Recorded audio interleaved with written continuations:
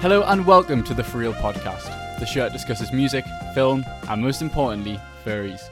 Today on the third episode, we have Kay and Kanza, also known as Spring Silver, as we talk through their music stuff and just overall why they're furry. So yeah, this is cool. That was like the fifth time we tried this, so I'm glad I went through this time. How have you been before we, get into stuff? I've been okay. Quarantine sort of making me feel like jet lagged. Ooh, but really? I'm not going anywhere. That's so yeah. I was saying on one of the previous episodes that it kind of just feels like one long month to me. Like since we went in quarantine in like March, it's just so weird. Like yeah, I definitely get that jet lag thing. Also because it's winter now, so it's like the days are super short. So I'll just be like, it'll be like late afternoon by 4 and it just feels like I just got back from a trip and I'm like, I know I could stay awake, but it's already dark. What's going on? It gets so like I feel like I need to like stay productive all the time, and then it'll be like 4 p.m. and it'll get dark and I'll be like, oh no, well I can't do anything anymore because it's dark and it's nighttime. But like it isn't, it's like in the afternoon. No, it's so weird. I feel like when it's like kind of, I like it in a sense, but I also don't. Like I feel like it getting darker earlier during Christmas makes it more feel cozy, if you know what I mean. It's more cozy.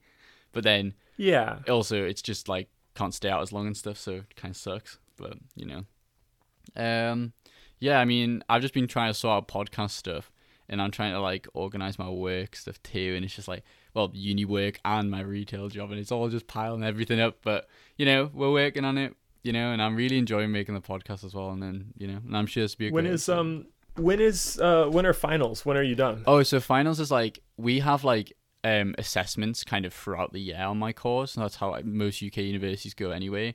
So technically I've had my finals, but like I say this, but we don't have on my course, we only had one exam, okay, and it was last year on my first year, and it was cancelled because of COVID. So like I kind of lucked out. So all of my assignments are like essays, and I had my first like essay back and I got a 2-1 on it, which I'm like really happy about, because that's like a 1 below like the top grade, which is nice. That's kind of how I felt like graduating earlier this year, like for the spring semester, and then the final summer class that I took to finish up university, where like it kind of felt like the teachers were like, okay, everyone we'll do well, okay? We'll just give you good grades and it'll be over. Yeah. Like we're just going to have open note tests. We're all just doing this virtually. It's just kind of a stressful thing. Well, it's like everybody I think at the end of the day, like a lot of kind of teachers and tutors and lecturers just kind of want their students to get through the year with everything going on. I think that's what's going on with kind of my teachers and that.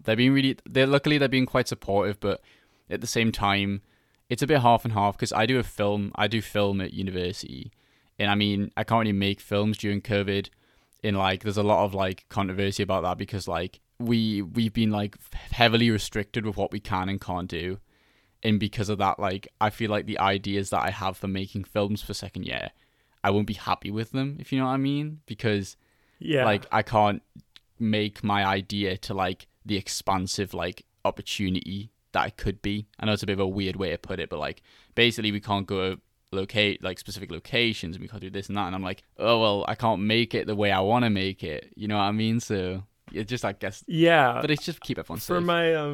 For my capstone project, I originally wanted to do a short film because I was doing cinematic art as a minor, but my teacher, my animation teacher, kind of more or less sort of shoehorned me into doing an animation project, and I was like, damn, fine, I guess I'll do that. But it's a double semester thing, so if I had ended up taking on the my film thing, it might have just gone to shit, because the final semester, the spring semester, half of it is quarantine, so Yeah, it sucks. But I mean, this is to keep everyone safe, I guess. I mean, hopefully we'll be back to something normal soon. So. Oh yeah, no, I appreciate quarantine for sure. Oh yeah, definitely. I mean, that's the thing. Wear masks, people. It's like I'm like, oh my god, why can't I make my film that I really want to make? But then I also have to keep in mind that like this is like a really scary time, and people are vulnerable, and like it has to be. I mean, coming from somebody, you might, well, this is like the third episode coming out, hopefully, of maybe the third or the fourth. So if you guys are listening to the previous episode, you know from the first one, I did actually get COVID at one time. And I mean, like, it was not nice. I mean, well, it wasn't too bad, but like, from personal experience, like, I know it's like a really serious thing. And like, even though I wasn't overly kind of like not unhealthy, but overly ill with it, other people can get it and, you know, have problems. So stay inside, guys, and wear masks and stuff. And I mean, it really annoys me when I go work.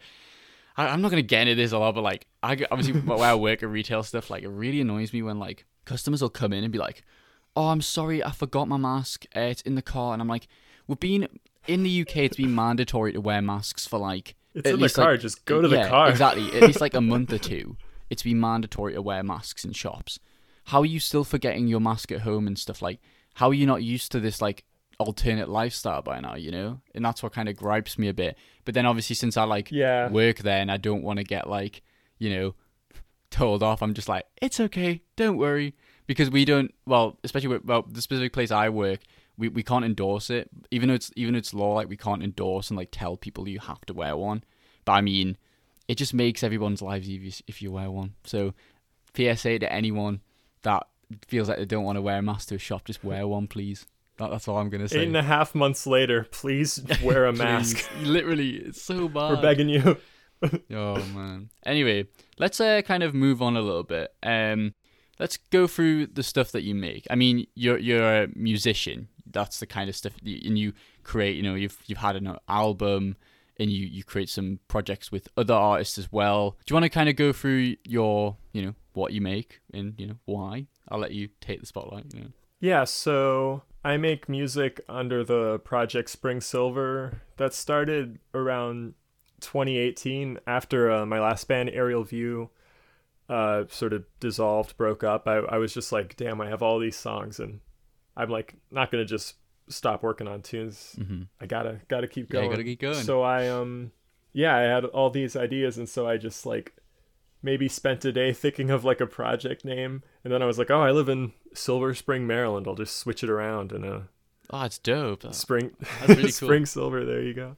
So everybody in the immediate area is like, oh, okay, haha, very funny. But I feel like other people are just like, Spring Silver. That's a cool, well, that's a cool name. What does it mean? Definitely. What's the deep meaning behind definitely it? For me personally, I'm like, as a UK person, like I know nothing about. I mean, the closest I have to that is my my friend Sai. Shout out Sai.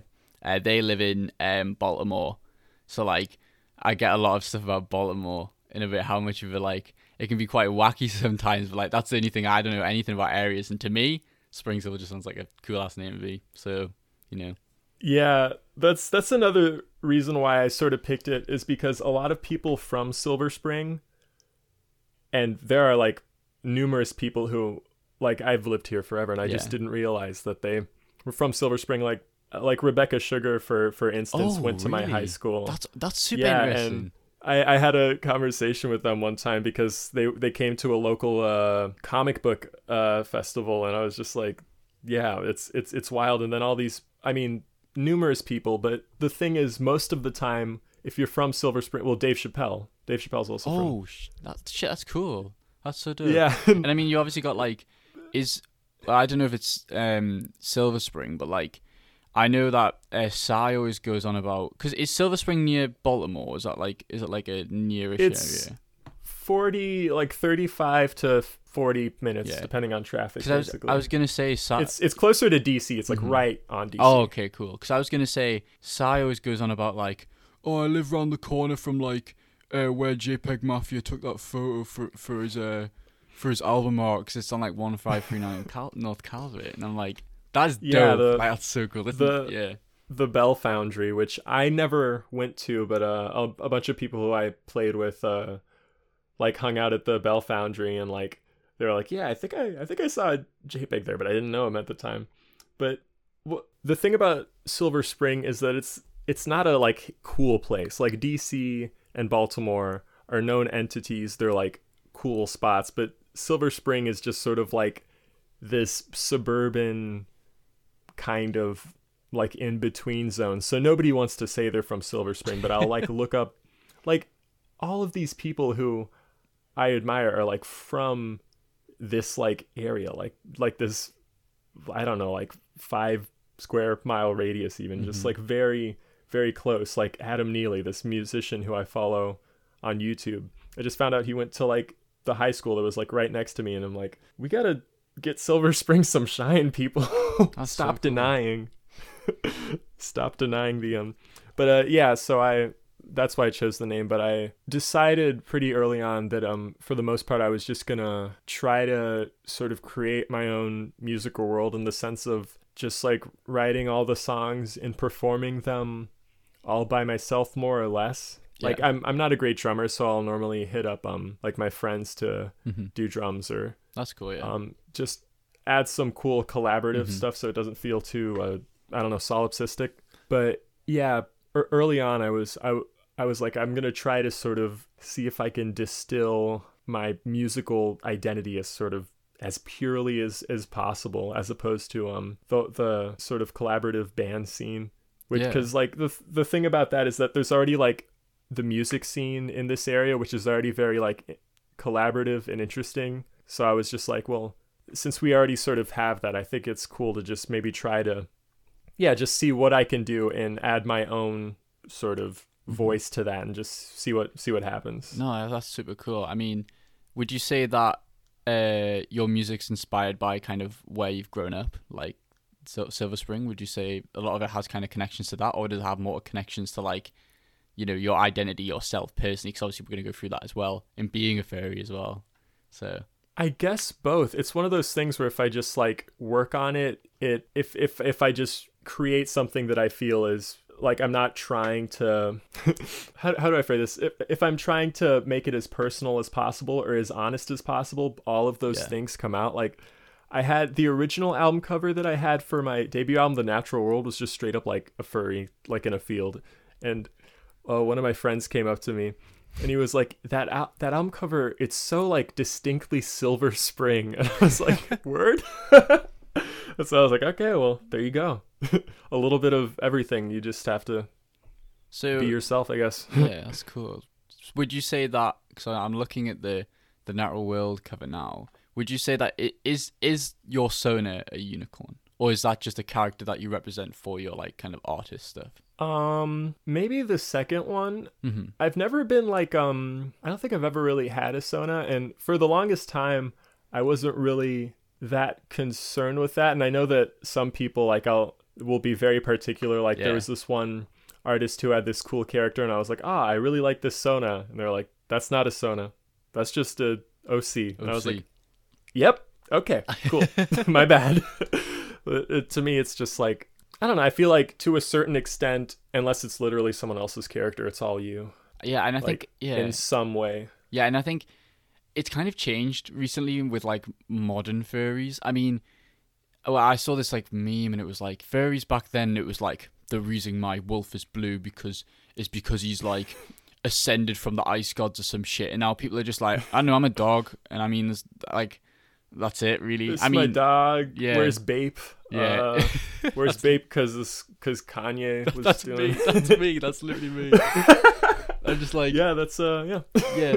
I mean, for me, it's just like, I'm a dog because, like, I don't know, dogs are cool. And, I mean, personally, it's like kind of, I would say, as myself, I'm quite, like, outgoing and bubbly. And I feel like a lot of, obviously, dogs are quite like that. But also, I have a quite, like, you know, conceited kind of, like, you know, very myself, like, introverted side to me as well. And that's why I'm trying to potentially make a deer Sona. But then I don't want to fall in that rabbit hole of having like multiple characters and stuff. Like for now, I'm just vibing with my dog guy. But like, who knows? Just vibing. Yeah, we're just vibing. Who knows? I think one of the reasons I sort of chose the unicorn motif was I feel like it's a very like I was trying to make heavy music, but also have an aesthetic that was very sort of sweet and sugary to the point of like people just kind of being baffled a little bit. Like I thought that was kind of a fun thing to do, and I still do. No, I love that. I definitely love that. Because to me, I like grew up listening to heavy metal, and a good amount of it, there's a lot of associations with heavy metal as sort of like this way to get out like negative feelings and things like that. But a lot of it to me growing up, there was that, but it was also like I was just literally a small child, and I was just like, this is dance music that's loud and fun. So I was just like, yeah, it doesn't have to, the aesthetic doesn't have to be anything that's sort of like I don't know, I could have gone with like a hellhound on the cover. Yeah, exactly. But I was like, no, I want it to be as like, it's pastel, it's pink, it's sort of like, and I feel like that in its own way is sort of a pretty visceral thing. No, and it's still, I don't know, if reflects the tunes, I think, in some way. No, it's lovely. I love that. I love that kind of idea of contrasting kind of themes and kind of palettes as well.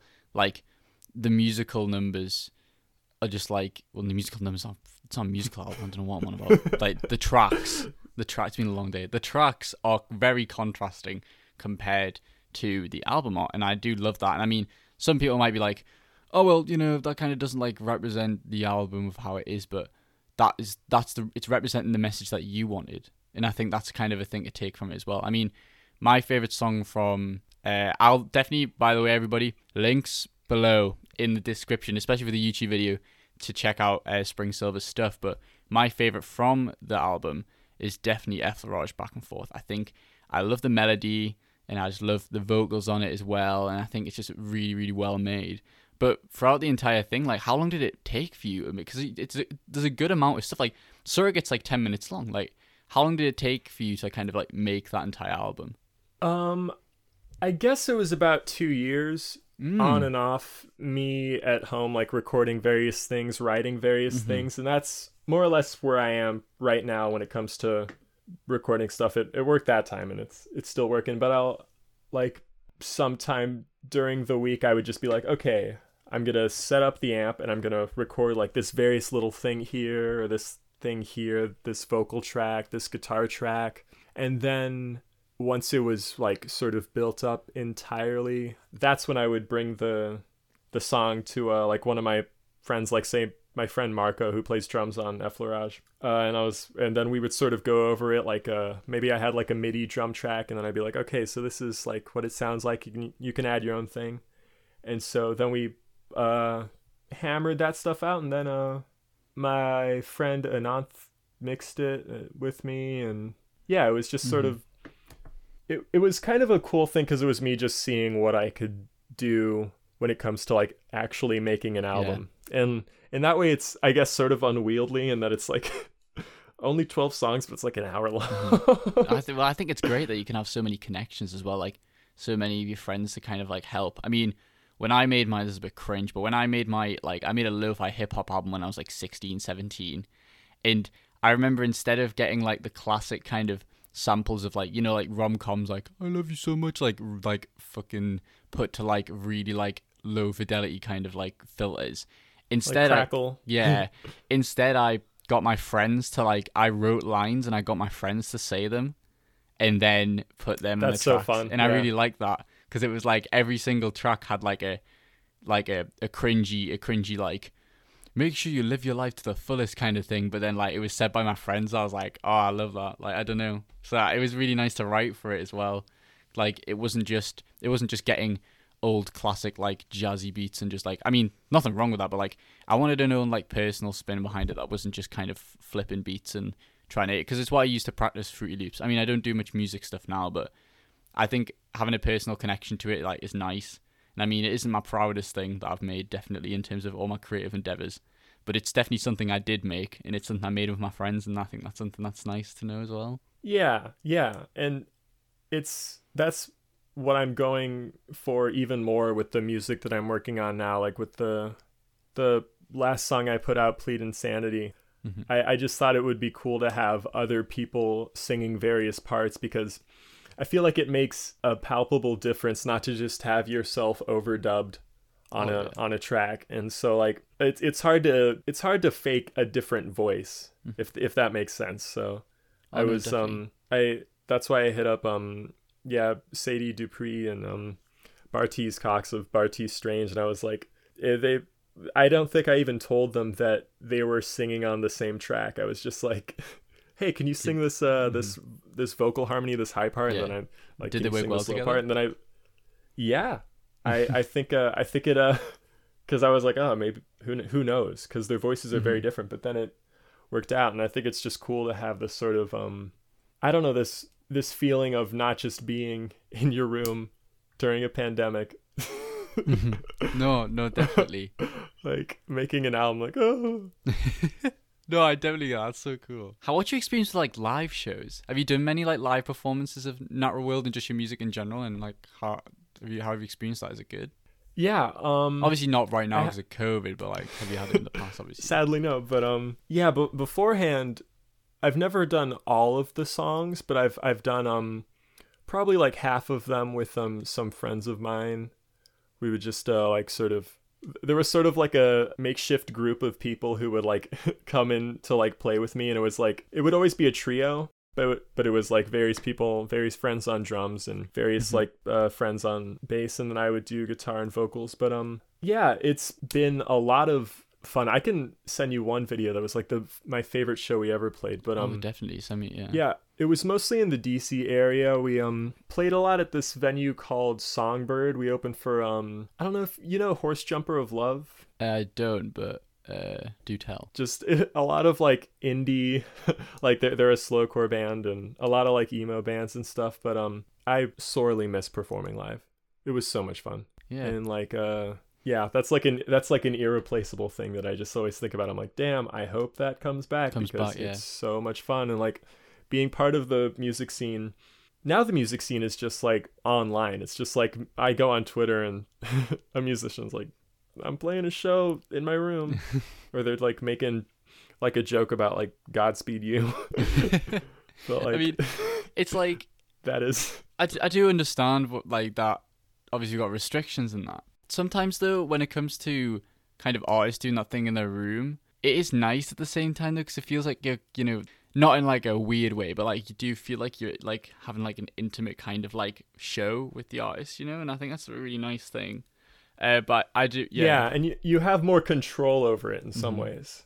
I gotta, yeah, because it's like you in front of a camera. I gotta say that like I miss going to shows. Like I think there's just something about going to like a friend's show is like really nice. And I mean, obviously seeing an artist that you love is fantastic, but I don't know, we have where I live, there's like a tiny, I'm talking like a tiny venue where all of my friends and people from school play gigs there. And I miss just being in such like a tiny venue, watching my friend just like play guitar and like seeing so many people that like I'm friends with in this one venue, and I just miss that kind of like experience. And obviously I've been to other bigger venues where my friends have played at, but I don't know, I just miss that. And hopefully that's something that we can experience again soon, because now that I'm at university, I don't really see my friends from home that often. But usually, well, last year when I did, I would see them play gigs or see them play like a nice little stand-up thing at a pub or something. It was just like nice. But that's so awesome. The last show that I went to was right before quarantine. It probably shouldn't have even happened, but it was right before people were like, all right, we're doing quarantine, everybody inside. It was this show where it felt like everybody in the scene was there, and like there was like one of the opening acts like saw like me and some friends in the crowd, and he like shouted us out, and he was like if it wasn't for y'all, I might not be doing this. And then he did this like shredding like math rock like thing that I could like never do, just like, and everybody it was so fun. There was like this one of my favorite local bands, XK Scenario, played. Check them out, they're on Spotify and stuff, and there's like footage I think on Instagram, but people are going nuts. And I feel like everybody kind of knew it was like, yeah, we're gonna be in quarantine after this, so we gotta like throw down. Yeah, it was just, I don't know, it was so much fun, and it just like, damn, that's so cool. I love that.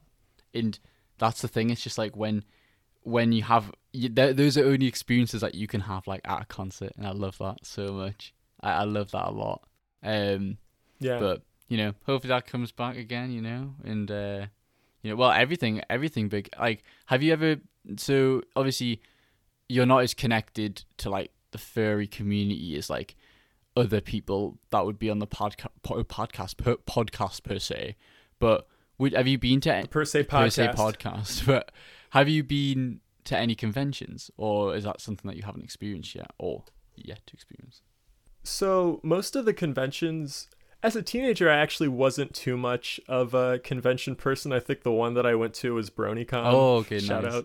Shout out bronies.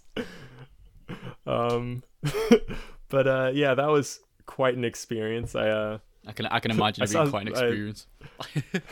I met Silverhound. If y'all are fans of the song "Addict" from Has-Been Hotel, that's the guy behind it. But interesting. Yeah, he's like a French house guy. He's like really into like, if you listen to like Mr. Wazo or like Ed Banger Justice sort of stuff. Mm-hmm.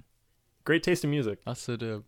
But yeah, I feel like once I was in college, I was going to a lot of like anime conventions in DC, and also going to like the spot where I met Rebecca Sugar was at this comic book expo that like slowly over time has become like an anime convention as well. Oh. And there's like a lot of like different people, like a lot of like I feel like a lot of like people in like the furry scene, and also like people who were like in the NPR world. Mm-hmm. And like one time I met John Lewis, like civil rights leader John Lewis there. Whoa. Like as a teenager, but I was like, oh my god, that's John Lewis. And I was like, who is that? He was like, he worked with Martin Luther King. I was like, no shit. But like I've always been more or less on the sort of outskirts of that sort of stuff. I don't know, fandoms in general can be daunting. There's like they're like a ball of energy. Yeah. And the energy can be good, and the energy can also be bad. Yeah. It's like I was saying, it's very, very daunting. I think especially with like, I mean, I don't want to like create controversy, but I do feel like I'm not going to go into this a lot. I'm going to leave it to the listener. But I do feel like there's two categories of furries, and that's all I'm going to say. I think there are two categories of furries. That's all I'm going to say. But the hype beast, furry versus the uwu and the furry. Sabrina online furry. Those are the two. Yeah, there's the only two. No, I definitely get that. So I think, well, I haven't been to a convention. I was meant to, but it's something I definitely want to experience. But if you asked me like last year, like, would you ever go to a furry convention? Bearing in mind I started being a furry like in September last year. If you asked me to be a furry, to ask me to go to a furry convention, I'd be like, fuck no, I'm not be going to a furry convention. I'm not that into that shit.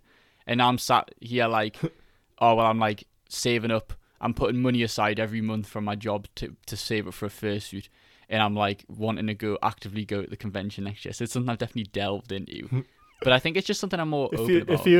If you had asked me last year, I would have been like, yeah, I would love to go, but I'm gonna like pretend like I'm going up to Pittsburgh to do like a DIY show, but I'm actually just going to Anthrocon. I was like, yeah, well, those are my parents, because I was meant to go with my girlfriend, and we were gonna go for a weekend away, because we're gonna go see Brockhampton. We're like playing in the same city the day before, so we're gonna go see Brockhampton and go to the convention next day.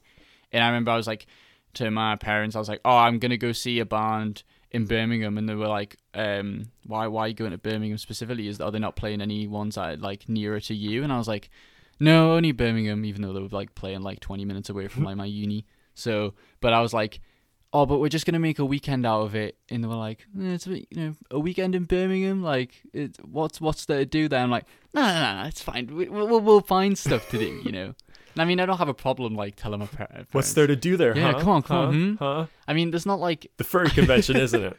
I'm looking up the events.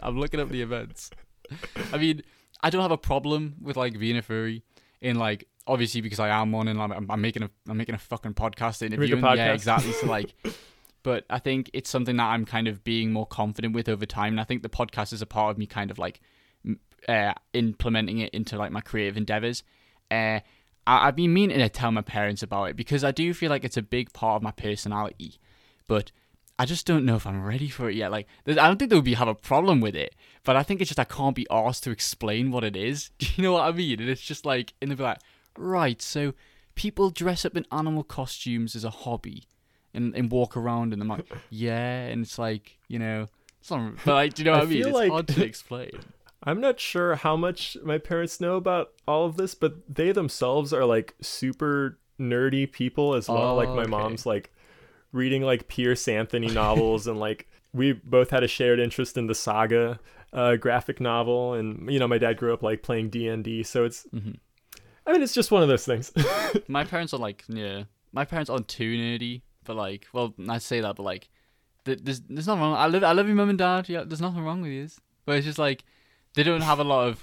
I'm like known as like I have a sister as well. I think my sister's like very different to me. My sister's very like, I don't know. She has a lot of different hobbies, like more kind of standard hobbies, and then I'm like the sibling that like likes anime and likes films and kind of is interested in furry stuff. And there's nothing wrong with that. Like, I love being myself. Well, I do. I love being myself, and I love the stuff I'm into. But it's definitely Yes. not. Like, we stand that, but like, it's definitely not what society kind of like sets as like the norm. Like, well, I think in recent years, definitely, I think people are more accepting to like kind of like more, abnormal subcultures. I mean, anime's like influential to Western media now. Like, everybody watches anime now. But when I was in think- middle school, anime was this like weird ass thing to watch. So like, it's quite different now. I think that's one of the reasons that I was like actively deciding to sort of like implement the like sort of furry stuff into my music, Yeah. because I was always like, well, this is like something that I'm like very fond of since forever. Like I feel like like I'm on the spectrum, and if you like show a child on the spectrum like VHSs of Robin Hood, Balto, and like The Secret of Nim, there's no turning back. Yeah, and that's what happened. That's it. We're done. And then it was one of those things where like now like we live in a society. We live in a society. Damn. We live. Did you know that? But I mean, now we're sort of getting to a point where all of the sort of subcultures that maybe 15 years ago were sort of, I don't know, niche or like on the outskirts. Now they're sort of just becoming the norm. The norm, And yeah. I feel exactly. like people don't want to admit it, but part of Spring Silver, I feel like one of the goals is me just being like, guys, just be yourself. Like, come on. There's like, no one is a normie. They're like, no, there are no normies. Yeah. Just do what you do. Something that I've lived. This is something that if you just half-arsed listening to the podcast now, if you just got in the background, listen to this part, right? This is something that I've been living by for a good like year or two. For any people who are maybe younger that are listening to this, and you're kind of worried about what other people think you, etc., right? Once you hit the age of like 20, which is my age, people go into two categories, right?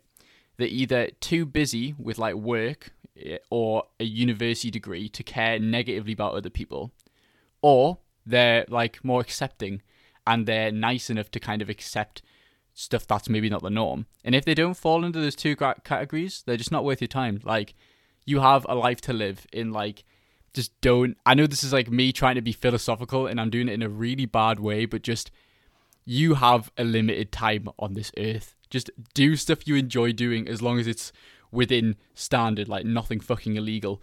But I'm not telling you to rob a bank, but all I'm saying is like, be a furry if you want to be a furry. illegal. That is illegal. But be a furry if you want to be a furry. Like, enjoy yourself. Don't. And that's what essentially made me like click. And I was like, because I was so on the fence with like getting a Sono and all that, and I was like, right, fuck it, I'm just gonna get this dog and like put him in a Supreme t-shirt, and I'm like, I've never looked back since then, and I just love it. It's fantastic. So that's my advice from it. That's like, that's exactly it.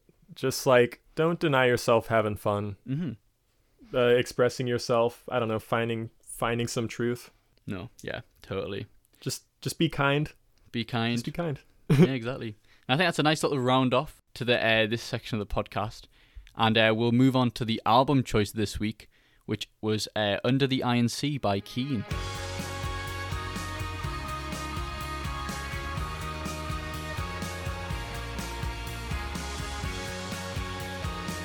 Yeah, so this is in keeping with what we've sort of been talking about. This is sort of like one of those things where I feel like it could be mocked, like choosing this album, but I was just like, nah, it means a lot to me. No, I and get that. I love it.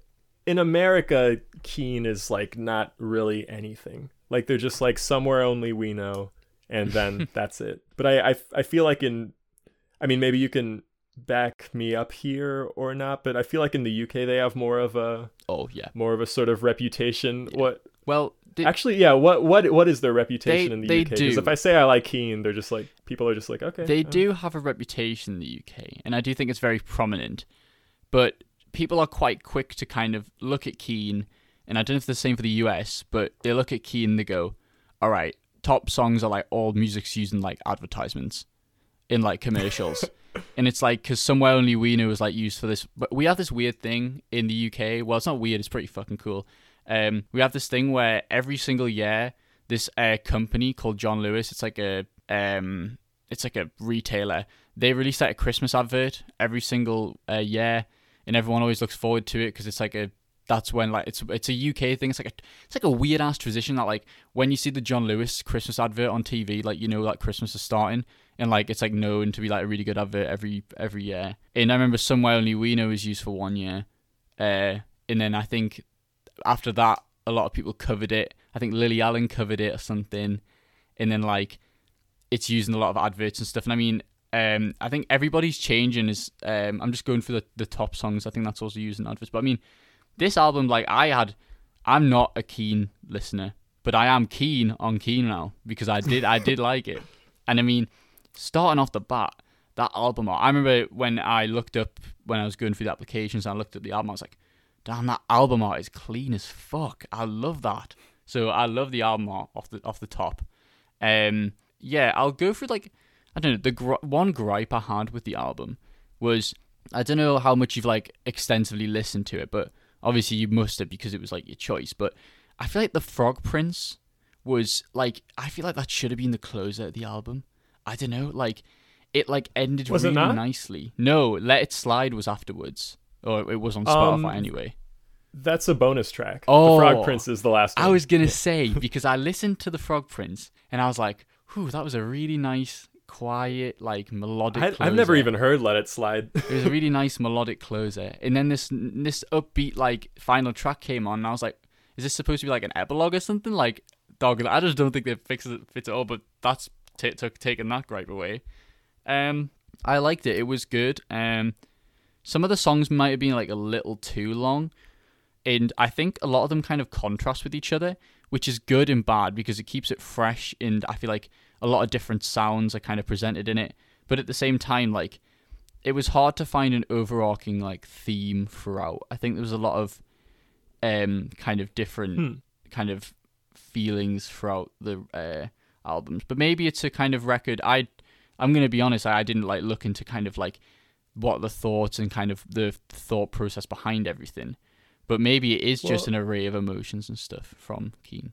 I know that sort of the theme behind it, as they say, I mean, based on, you know, like the album cover and the Frog Prince sort of help enforce this, but it was supposed to be like a twisted fairy tale. But okay. I mean, for the most part, on the subject of the album cover, I just love, it's just a fantastic album cover.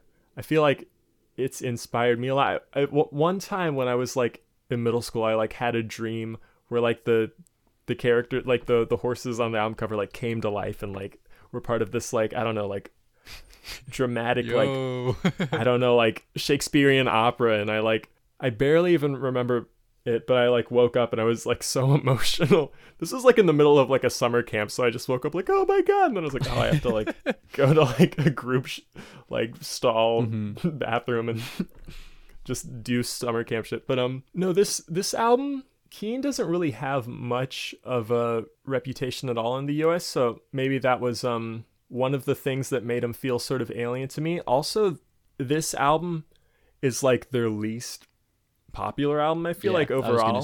Maybe the album afterwards is too, but I feel like it's markedly less I don't know, Christmas commercial material. People were always griping with it because apparently it's like super compressed. It was like a victim of the loudness wars, as they say, but like, I don't know, to me, I just think it's like a really, I don't know, almost like revelatory album. I just feel like there are so many cool like sonic elements and just like textures that are going on that like it's one of those things like if people like I don't know cry foul about this album, it's like don't even listen to shoegaze then, because it's like you might as well say the same shit about like Loveless or something. Yeah. But yeah, I think the songwriting is really just fantastic. The performances, the vocal performances of Tom Chaplin are just like some of the best I've ever heard. Like it just blows my mind sometimes. But I feel like all of those things like put together and like this sincerity that they have in their music. Yeah. Kind of, I don't know, it just like spoke to me from a young age. I feel like I first started listening to this when I was like maybe like 11 or 12, and like it's one of those albums where like I don't know, I didn't really have anybody else, like the rest of my family also liked it, so it was all just like sing along fodder, but like other people it was just like not even a thing in the US. I feel like it was just like I don't know who Keane is. I don't know what that's all about, but I don't know, basically every song on here to me has I don't know, a different sort of like value or thing that like can hook you. And I know you were talking about how there's a lot of different sort of moods that they're covering on this. And yeah, I think that might be one of the things that I appreciate about it, because like there are like intimate ballad songs like I don't know, like Try Again and Hamburg Song, and then there's like I don't know, upbeat stuff like Leaving So Soon and Is It Any Wonder, and then there's just like moody stuff like the opener. Yeah. But yeah, it's one of those things where it's an album that like is sort of ingrained in my DNA, but it's I don't know, it's not a quote unquote cool album. Like it sort of stresses me out when like you see what an artist is like they're the most partial to and it's only cool shit, and I'm like, you're lying. Yeah. That's you didn't like only listen to like I don't know like Ride your entire life and then you got here. But yeah, I don't know, this sort of stuff, and like I don't know, Coldplay's first two albums, I'm with it. I'm all about that. No, I get that. Yeah, I think it does very like have a kind of similar vibe to like Coldplay and stuff. Would you say it's like a intimate kind of album? Like, do you think you really get into like Keane's like psyche, if you know what I mean? Because you were saying obviously instead of kind of presenting themselves as like a kind of always cool, always like level-headed kind of thing, it's an honest record. Would you say? Yeah, I think it's really honest. I wouldn't even say it's like some albums feel almost like confessional and you know exactly what they're talking about from like line to line, but I think this one the lyrics are very honest without feeling like that. So like you can sort of apply them to like you'll be like, I'm not sure who I think the guy who wrote the lyrics was Tim the pianist, but like even if you don't know who Tim's talking about, you could sort of feel the urgency in the songwriting and also in the like Tom's performance. And like yeah, you could just like feel the feels. Oh no, I love albums like that, ones that are kind of like up close, personal, because I feel like albums should be a piece of art, but it should be a piece of art that kind of represents you. It's a form of media that can be presented as an art form, and I think Keane definitely presented this album with that in mind, but I don't know if it kind of represents itself that way through personally. And I think it does go down to how obviously personal opinion on the album, but also kind of like the artist's kind of messages and connections. And I love the messages and connections that go behind the album, and I did overall enjoy listening to it, but it's like it's not something I would go out my way to listen to. But I do that, but that's the point of like people putting stuff on the podcast. Like I was saying this, like I'm sure I was saying this on another episode or just in another like kind of discussion with another podcast guest. If I just picked the songs and albums that I liked in films that I liked for the entirety of the podcast, then there'd be no point, because it would just be boring ass discussion of me just gushing over all these albums and all like that. But I like being open to new things, and I'm glad. I think I might start listening to more Keane now, because similarly to like your situation with Keane in the US, I think in the UK, sometimes the band is just disregarded as just like, oh, it's just, you know, advert music that people use sometimes. And it's like, it's a bit more than that, you know, and like trailer music. But it's like, I think it shouldn't be categorized as that, and that might just be a problem with me. That might be me categorized. Maybe nobody even says that. Maybe it's just a me thing. But I don't know, I feel like people say that. I remember there was like an NME article maybe where a lot of people were praising Keane as like one of the best album. I think it was Under the Iron Sea as one of the best albums of best British albums of, I don't know, the past 20 years or something. And there was this immense backlash, and even NME was like, "What the fuck? No, it's not." And it was just this crazy back and forth. And I was like, "Nah, see, there are people out there. They want to appreciate." And I feel like I was kind of lucky to be introduced to it without that sort of context. Oh yeah, just as like someone like an American in like 2010 or something, just being like, I don't know. It's like a further open mind to it, because like even though I don't listen to a lot of Keane, obviously, and I don't like I try not have a personal pre-opinion on it. It is hard to not have preconceptions on something when you've heard so much about, or like the same thing about something. So like it was kind of similarly to, this is a bit of a tangent, but Kid Cudi's just released his new album Man on the Moon 3. I like read a Twitter thread and everyone was like, "Oh, the first half sounds a lot like Travis Scott." Then I listened to it and it does sound like Travis Scott, but I think that's just because I don't know. I do feel like if I didn't know that, I would have still said that. But then at the same time, it's like I don't think I would have like personally been like listening to it, waiting for it to sound like it. And that's a bit annoying when it comes to like consumer media. That's why we'll have a good segue to the film. But the film that I watched this week, like I didn't watch any trailers. I just banged it on, and I was just like, my God. I don't know do you want to talk about the film now, or do you want to? I don't mind. Anything else you want to close? Anything else you want to say about the album to close? I don't know. It's just I think it means a lot to me. It's hard to say how I would feel about it if it had just like been sort of recently sort of discovered by me, but also I don't know. I'm not especially I don't think I'm too biased when it comes to listening to stuff. Actually, I mostly will just like put on whatever if it's like I just now started listening to Coheed and Cambria, and I'm like, this stuff is definitely nerdy music, and like I'm not a teenager, but guess what, I'm feeling it. My quarantine self is feeling it. But yeah, Punch Drunk Love, let's so we'll move on to Punch Drunk Love, directed by Paul Thomas Anderson.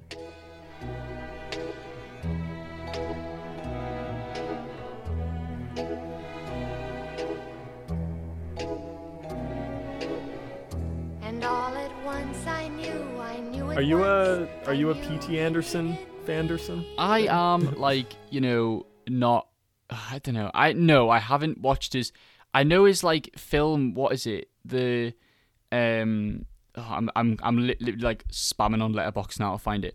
There's that film. There Will Be Blood, maybe. Yes, that's the one. Everyone, all the film students are like, "You gotta watch this film. It's incredible." And I'm like, okay. I mean, I'll get to it. And then he's made that like 3-hour fucking long film as well. And it's just like, damn. But yeah, I've seen those films too. I very much like them. I think I'm quite partial to P.T. Anderson, or Paul Thomas Anderson, and I think it's because of this movie. This was the first movie of his, I think, that I watched. And yeah, and I mean, I was just hooked after this because I love this movie. Now I gotta say, okay, so my friend Anderson, my flatmate, shout out to Anderson, he's like Adam Sandler mad. Well, him and my other flatmate Isaac, they decided throughout quarantine that they were gonna watch every single fucking Adam Sandler film and rank it. And like, I looked at his list and he put Punch Drunk Love at second, just behind Uncut Gems, and I was like, oh, it must be a fantastic film then, because it's Adam Sandler in a serious role. And I have a lot to say about this film, because first of all, I'm just gonna go off the bat, like, I think it's better than Uncut Gems, and I do too. Yeah, and also it made me cry, so I think that's fantastic. It made me cry. So like it was wonderful. It was absolutely wonderful, and I loved it. I thought the character Barry was fantastic, and I think Adam Sandler's character of like him playing Barry was fantastic as well. And it was just, I don't know, there's so much. And I gotta say that I'm sorry if I'm speaking too much, but like the score, holy shit, the score was amazing. Great score. And it was like, you felt like you were actually like, because obviously a lot of it's like him getting anxious and I'm like doing so much shit and then like getting angry and stuff and like having a lash out and a breakdown. And it's like the music made you feel like you were inside his mind, and it was like all like the little plucks and all like the electronic kind of shit. And I was like, oh my God. And then the lovely like kind of classical, like it was like classic like 50s, 60s kind of like ballads for like when Yeah. when he was like having the kind of scenes with the love interest, and it just all of it just tied together. At first I was like, oh, I don't know, but then when he as soon as that scene happened with his when he went round to the house, that was what got me. I was like, fuck, like it's gonna be good. Like this is gonna be a fantastic film.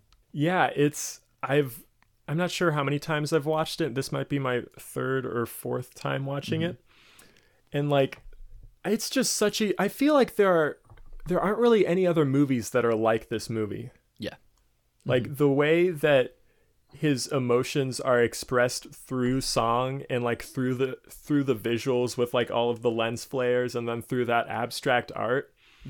And like I the thought occurred to me as I was watching it that it's almost like a musical but without musical numbers. Like you'll hear like the truck behind him go like play this like descending like brr, brr, brr, and then it'll be mimicked in the score like right after, and it's just sort of like ingraining yourself. It's like into this, I don't know, it feels like, I don't know, there's just nothing else like it. All of the different aspects that go into this movie, just it's almost like a psychedelic experience. But it's also a very, very personal experience about middle America and the sort of isolating quality that it has, and how like people have all of this like passion that's held within them, but they're just, you know, maybe like running scams like Philip Seymour Hoffman's character, or like just kind of like they have a plunger business and that's their whole thing, and they're the one thing that gets them really, really hyped is exploiting this sweepstakes thing. And I think what there's one of the parts I cried at was it was literally so sudden. Like I wasn't even on the verge. Well, I was a little bit, but like I just broke when he went to find the love interest again, knocked on the door and went, I'm saving up all my like because obviously the entire like fucking pudding oh my god, just give me 6 to 8 weeks. Yeah, it's like, and then and he's just like give me 6 to 8 weeks. I'm like, I'm saving up all these pudding tokens for the flights, and obviously I'm gonna like save them up so I can come with you on business trips, so like because I don't want to be anywhere without you. I was like, oh my god, like don't do this to me. Like my god. And I think what kind of, I don't want to get personal, but like I think what kind of broke me is I do see myself inside Barry's character a little bit. Luckily it's not me calling up phone sex line, so that isn't the connection part that I'm with. But even that part is like so like emotional, where he's just like it's very clear he just wants to talk to someone, because he's like I'll talk about my business, and he's not really like, exactly. And he's like definitely not horny. He's just like, oh, you know, I feel like I could, you know, really expand or diversify or whatever. Yeah, I think it's just sometimes when it all gets too much, it's just like I just relate to that, man. I just relate to it and I love it. I think it's fantastic. I think it's fantastically represent. Like I feel like I'm not watching. I know this is like a cliche thing to say, but I'm not watching a film. I feel like I'm watching this kind of real man's like journey throughout his like kind of how he deals with all these situations that have fucked him up, and like how he's dealing with all this stuff that's going on with him. And he doesn't need, bless his heart, he doesn't need any more shit going on. He doesn't need somebody like beating him up and taking £500 from him, you know. But it's happening, and it's how he like kind of deals with it. Yeah, I definitely also see myself in Barry, and it's like, I mean, I don't know much about like what's canon or what isn't canon, or what Paul had in mind for Barry's character or Adam, but like as someone on the like autism spectrum, I was gonna say this. Yeah, I felt like there was so much just like spot on stuff that like just really like hit me hard, and just like even some of the stuff like the relationship with his sisters compared to like the relationship that I have with my sister, and how like just getting razzed in some way that like affects you very, very deeply, but everyone else would just be like, what? The like they called you gay boy growing up or something, and that's like what makes you kick in the windows. But it's just like when he kicks the windows, it's just like I feel like everyone who has seen this and everyone who's watching it to a certain extent just gets it, even though in reality it's like, why the fuck would you ever do that? Yeah. No. But it's just like you just feel it so immensely in the way like his anxiety is expressed through like the chaos that's within him, and then also the chaos that's around him, like with all of the all of those little things where like Luis Guzman, like at one point his chair just breaks and it's not really a part of anything, it's just like he's talking to Barry and Barry's I like love that part, just like yeah. I'm going to he's like I'm gonna go Hawaii on my own. There's just chair just breaks. Oh my god, it's one of those movies that you just can keep going back to and seeing like different little details of like how Adam Sandler's acting, like different lines, like when Adam Sandler's like when Barry's super stressed out and the blonde brothers are like just like giving him shit, and he's just in front of their he's just given them $500 and he's like babbling and he's like, look, I think it's really messed up that you like are taking this money from me, and he looks at the 99 cents store and he just really quickly says 99 cents and then continues on. It's just like all of those little details that like I'm a big fan of like Paul Thomas Anderson stuff, and I really like There Will Be Blood and everything, but I feel like I don't know, this is such a like I feel like this is like his apex maybe, and I've seen quite a few of his movies, but like this one just hits different. No. Yeah, I fully agree with you. And I mean, what I'm going to be doing, people probably already know this, but I'm going to be ranking every single film that I watch on my Letterboxd for the podcast. Obviously, this is like the third or fourth episode coming out, depending. So like, there's not really much to kind of, rank yet. But I must say, I think this is the favorite film I've watched so far, and I think it's a 9 for me, so it's a 4.5 stars, I would say. But I think it needs a rewatch in order to make it a 5. I mean, I've only got 10 5-star films so far, but you got to bear in mind that I watch like, despite being a film student, I watch fuck all films, and I think I do have a tendency to like either rate something like 4 stars or like 4.5, but then I won't. I feel so like inclined to not give it a 5, but I think I'm gonna give it a rewatch sometime, and then that'll decide it. I'm gonna buy it on VHS. I've been looking at VHS listings because it's an old enough film to have a VHS film, so I'm gonna rewatch it on VHS. That's gonna be cool. What I don't know if you can tell me, but what are the other films that have been suggested? So well, in terms of the ones that we've covered so far, because obviously you won't know, because I'm basically stockpiling episodes, guys. I'm sorry, okay? It's all a lie. It's not being recorded on the day. So tonight's episode, because this has been recorded on the Friday of the first episode releasing, talking about Back to the Future, and then How to Train Your Dragon was next week, or the week after. So, and then Punch Drunk Love is now, and then I think hold on, I'm gonna check my thing. Yeah, so I've got one before that because yours is the 4th episode. Talk about American Psycho, which I have already seen, but I will be rewatching. And then those are all good movies. Yeah, they were very, very good. Really like American Psycho. Yeah, American Psycho is fantastic. I love it. I mean, all of the choices it's a good like diverse. You've got like some set furry films, like someone suggested Cats Don't Dance, but then somebody else has like suggested like a really fucking film student kino film, and it's like I like having a contrast of like different forms of media. And that's what I was saying on the thing. I was like, you don't have to pick a furry film. Just pick a film that you like. And I mean, to give it a bit of contrast. Don't want to talk about Zootopia all day, dog. Like, come on. Yeah, I was like, should I go with the furry one? And then I was like, no, I'll go with Punch Drunk Love. That one means a lot to me. And then I afterwards I rewatched The Cat Returns for the first time in a long time, and I fucking love that movie. And I was like, oh, should I switch it to The Cat Returns? And I was like, nah. No. I feel like that one is like someone else is gonna pick it. Yeah. And I don't know that anyone else is gonna pick Punch Drunk Love. Thank you. Thank you very much. I'm very happy that you decided to stick with this, because if you didn't recommend this, I wouldn't have watched this film. Like 100%. Like, I would have maybe at some point, but not now. And I think it was a film I needed to experience, and I loved it. So well, that's awesome. Yeah, fantastic stuff.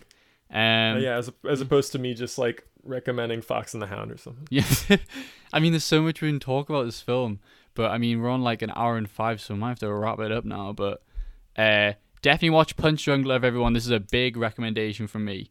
Just watch it, and then for sure, let me know what you think of it. You know, send me a DM on Twitter about @hypebeaststan. Let me know what you think of the film.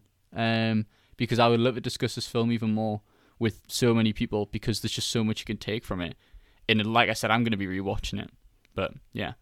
Anyway, so that's the this episode. Definitely check out Spring Silver's stuff. Kay's done a lot of musical projects, and I think they need to have more listens, because I think you put a lot of thought behind it, and I think show Kay a little bit of love.